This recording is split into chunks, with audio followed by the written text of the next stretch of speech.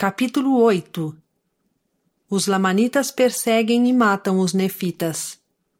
O livro de Mórmon aparecerá pelo poder de Deus.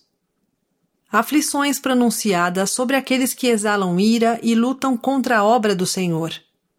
O registro nefita aparecerá num dia de iniquidade, degeneração e apostasia. Aproximadamente 400 a 421 depois de Cristo. E eis que eu, Moroni, termino o registro de meu pai, Mórmon. Eis que tenho poucas coisas para escrever, coisas que me foram ordenadas por meu pai. E então aconteceu que depois da grande e terrível batalha em Cumora, eis que os nefitas que haviam escapado para o país do sul foram perseguidos pelos lamanitas até serem todos mortos. E meu pai também foi morto por eles, e eu fiquei sozinho para escrever a triste história da destruição de meu povo. Mas eis que eles se foram, e eu cumpro a ordem de meu pai, e se irão matar-me, não sei. Portanto escreverei e ocultarei os registros na terra, e para onde eu vá, não importa. Eis que meu pai fez este registro, e nele escreveu o seu objetivo. E eis que eu também escreveria, se houvesse lugar nas placas, mas não há. Nem tenho minério algum, porque estou só. Meu pai foi morto em combate, bem como todos os meus parentes. E não tenho amigos nem tenho para onde ir. E até quando o Senhor permitirá que eu viva, não sei. Eis que se passaram 400 anos, desde a vinda do nosso Senhor e Salvador. E eis que os lamanitas perseguiram meu povo, os nefitas, de cidade em cidade, e de lugar em lugar, até não restar mais um sequer. E grande foi a sua queda. Sim, grande e assombrosa foi a destruição de meu povo, os nefitas. E eis que foi a mão do Senhor que fez isso. E eis que também os lamanitas se acham em guerra, uns contra os outros, e toda a face desta terra apresenta uma cena contínua de assassinatos e derramamento de sangue. E ninguém sabe quando será o fim da guerra. E agora, eis que nada mais digo a respeito deles, porque ninguém mais há, salvo os lamanitas e ladrões, em toda a face da terra.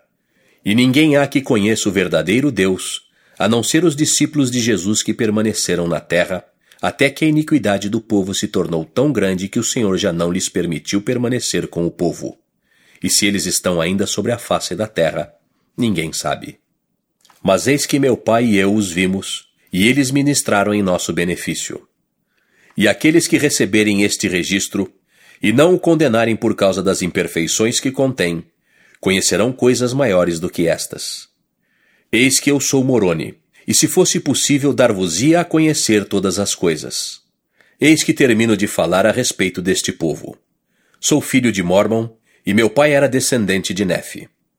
E eu sou o mesmo que esconde este registro para o Senhor. As placas em que está gravado não têm valor algum, em virtude do mandamento do Senhor. Porque ele verdadeiramente disse que ninguém as obteria para usufruir lucro. Mas o registro que nelas está é de grande valor. E aquele que o trouxer à luz, o Senhor o abençoará. Pois ninguém terá poder para trazê-lo à luz, a não ser que lhe seja dado por Deus. Pois Deus quer que isso seja feito com os olhos fitos em sua glória, ou em benefício do antigo, e há tanto tempo disperso o povo do convênio do Senhor. E bem-aventurado será aquele que trouxer isto à luz, porque será tirado da obscuridade para a luz, segundo a palavra de Deus. Sim, será tirado da terra e brilhará de dentro da escuridão e chegará ao conhecimento do povo. E isso será feito pelo poder de Deus. E se há falhas, serão falhas de um homem. Mas eis que não conhecemos falha alguma. Não obstante, Deus conhece todas as coisas. Portanto, aquele que condena, que tenha cuidado para não se expor ao perigo do fogo do inferno. E aquele que disser, mostrai-me as placas ou sereis feridos, que tome cuidado para que não ordene o que o Senhor proibiu. Pois eis que aquele que apressadamente julgar, apressadamente será julgado, porque de acordo com suas obras será sua recompensa. Portanto, aquele que ferir, também será ferido pelo Senhor. Eis o que dizem as Escrituras. O homem não ferirá nem julgará, porque o julgamento é meu, diz o Senhor, e a vingança também é minha, e eu retribuirei. E aquele que exalar ira e contendas contra a obra do Senhor, e contra o povo do convênio do Senhor, que é a casa de Israel, e disser: destruiremos a obra do Senhor, e o Senhor não se lembrará do convênio que fez com a casa de Israel. Esse correrá o risco de ser cortado e atirado ao fogo. Porque os eternos desígnios do Senhor irão avante, até que todas as suas promessas sejam cumpridas. Examinai as profecias de Isaías. Eis que não as posso escrever. Sim, eis que vos digo que aqueles santos que me precederam e possuíram esta terra clamarão. Sim, desde o pó clamarão ao Senhor, e assim como vive o Senhor, ele se lembrará do convênio que fez com eles. E ele conhece suas orações, sabe que foram em favor de seus irmãos. E ele conhece sua fé, porque em seu nome removeram montanhas, e em seu nome fizeram tremer a terra, e pelo poder de sua palavra fizeram com que prisões ruíssem por terra. Sim, nem mesmo a fornalha ardente lhes pôde fazer mal, nem animais selvagens nem serpentes venenosas, por causa do poder de sua palavra. E eis que suas orações foram também em favor daquele a quem o Senhor permitiria revelar estas coisas.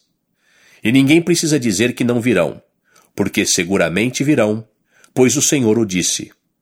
Porque da terra hão de sair pela mão do Senhor, e ninguém pode impedir. E acontecerá num dia em que se dirá haverem cessado os milagres, e será como se alguém falasse dentre os mortos. E acontecerá num dia em que o sangue dos santos clamará ao Senhor, por causa de combinações secretas e obras de trevas. Sim, acontecerá num dia em que o poder de Deus será negado, e que igrejas serão corrompidas e encher-se-ão de orgulho em seu coração. Sim, num dia em que chefes de igrejas e mestres se tornarão orgulhosos em seu coração, chegando a invejar aqueles que pertençam às suas igrejas. Sim, acontecerá num dia em que se ouvirá falar de incêndios e tempestades e vapores de fumaça em terras estrangeiras. E também se ouvirá falar de guerras, rumores de guerra e terremotos em diversos lugares. Sim, acontecerá num dia em que haverá grandes contaminações sobre a face da terra. Haverá homicídios e roubos, e mentiras e embustes e libertinagens, e toda sorte de abominações. Num dia em que haverá muitos que dirão: fazei isto ou fazei aquilo, não importa, porque no último dia o Senhor sustentará aquele que assim fizer. Mas ai desses, porque se acham no fel da amargura e nos laços da iniquidade. Sim, acontecerá num dia em que haverá igrejas estabelecidas que dirão: vinde a mim e pelo vosso dinheiro sereis perdoados de vossos pecados. Ó povo iníquo e perverso e obstinado, por que haveis construído igrejas para vós próprios, com o fim de obterdes lucro? Por que haveis modificado a santa palavra de Deus, para acarretar condenação à vossa alma? Examinai as revelações de Deus, pois eis que o tempo virá, naquele dia em que todas estas coisas serão cumpridas. Eis que o Senhor me revelou coisas grandes e maravilhosas, relativas ao que em breve acontecerá, no dia em que essas coisas forem reveladas entre vós. Eis que eu vos falo como se estivesseis presentes, e contudo não estais. Mas eis que Jesus Cristo vos mostrou a mim, e conheço as vossas obras. E sei que andais segundo o orgulho de vosso coração. E poucos há que não se exaltam no orgulho de seu coração, a ponto de vestirem-se com trajes finos, entregarem-se à inveja e contendas, e malícia e perseguições, e a toda sorte de iniquidades. E vossas igrejas, sim, todas elas se tornaram corruptas por causa do orgulho de vosso coração. Pois eis que amais o dinheiro, e vossos bens e vossos trajes finos, e o adorno de vossas igrejas, mais do que amais os pobres e os necessitados, os doentes e os aflitos.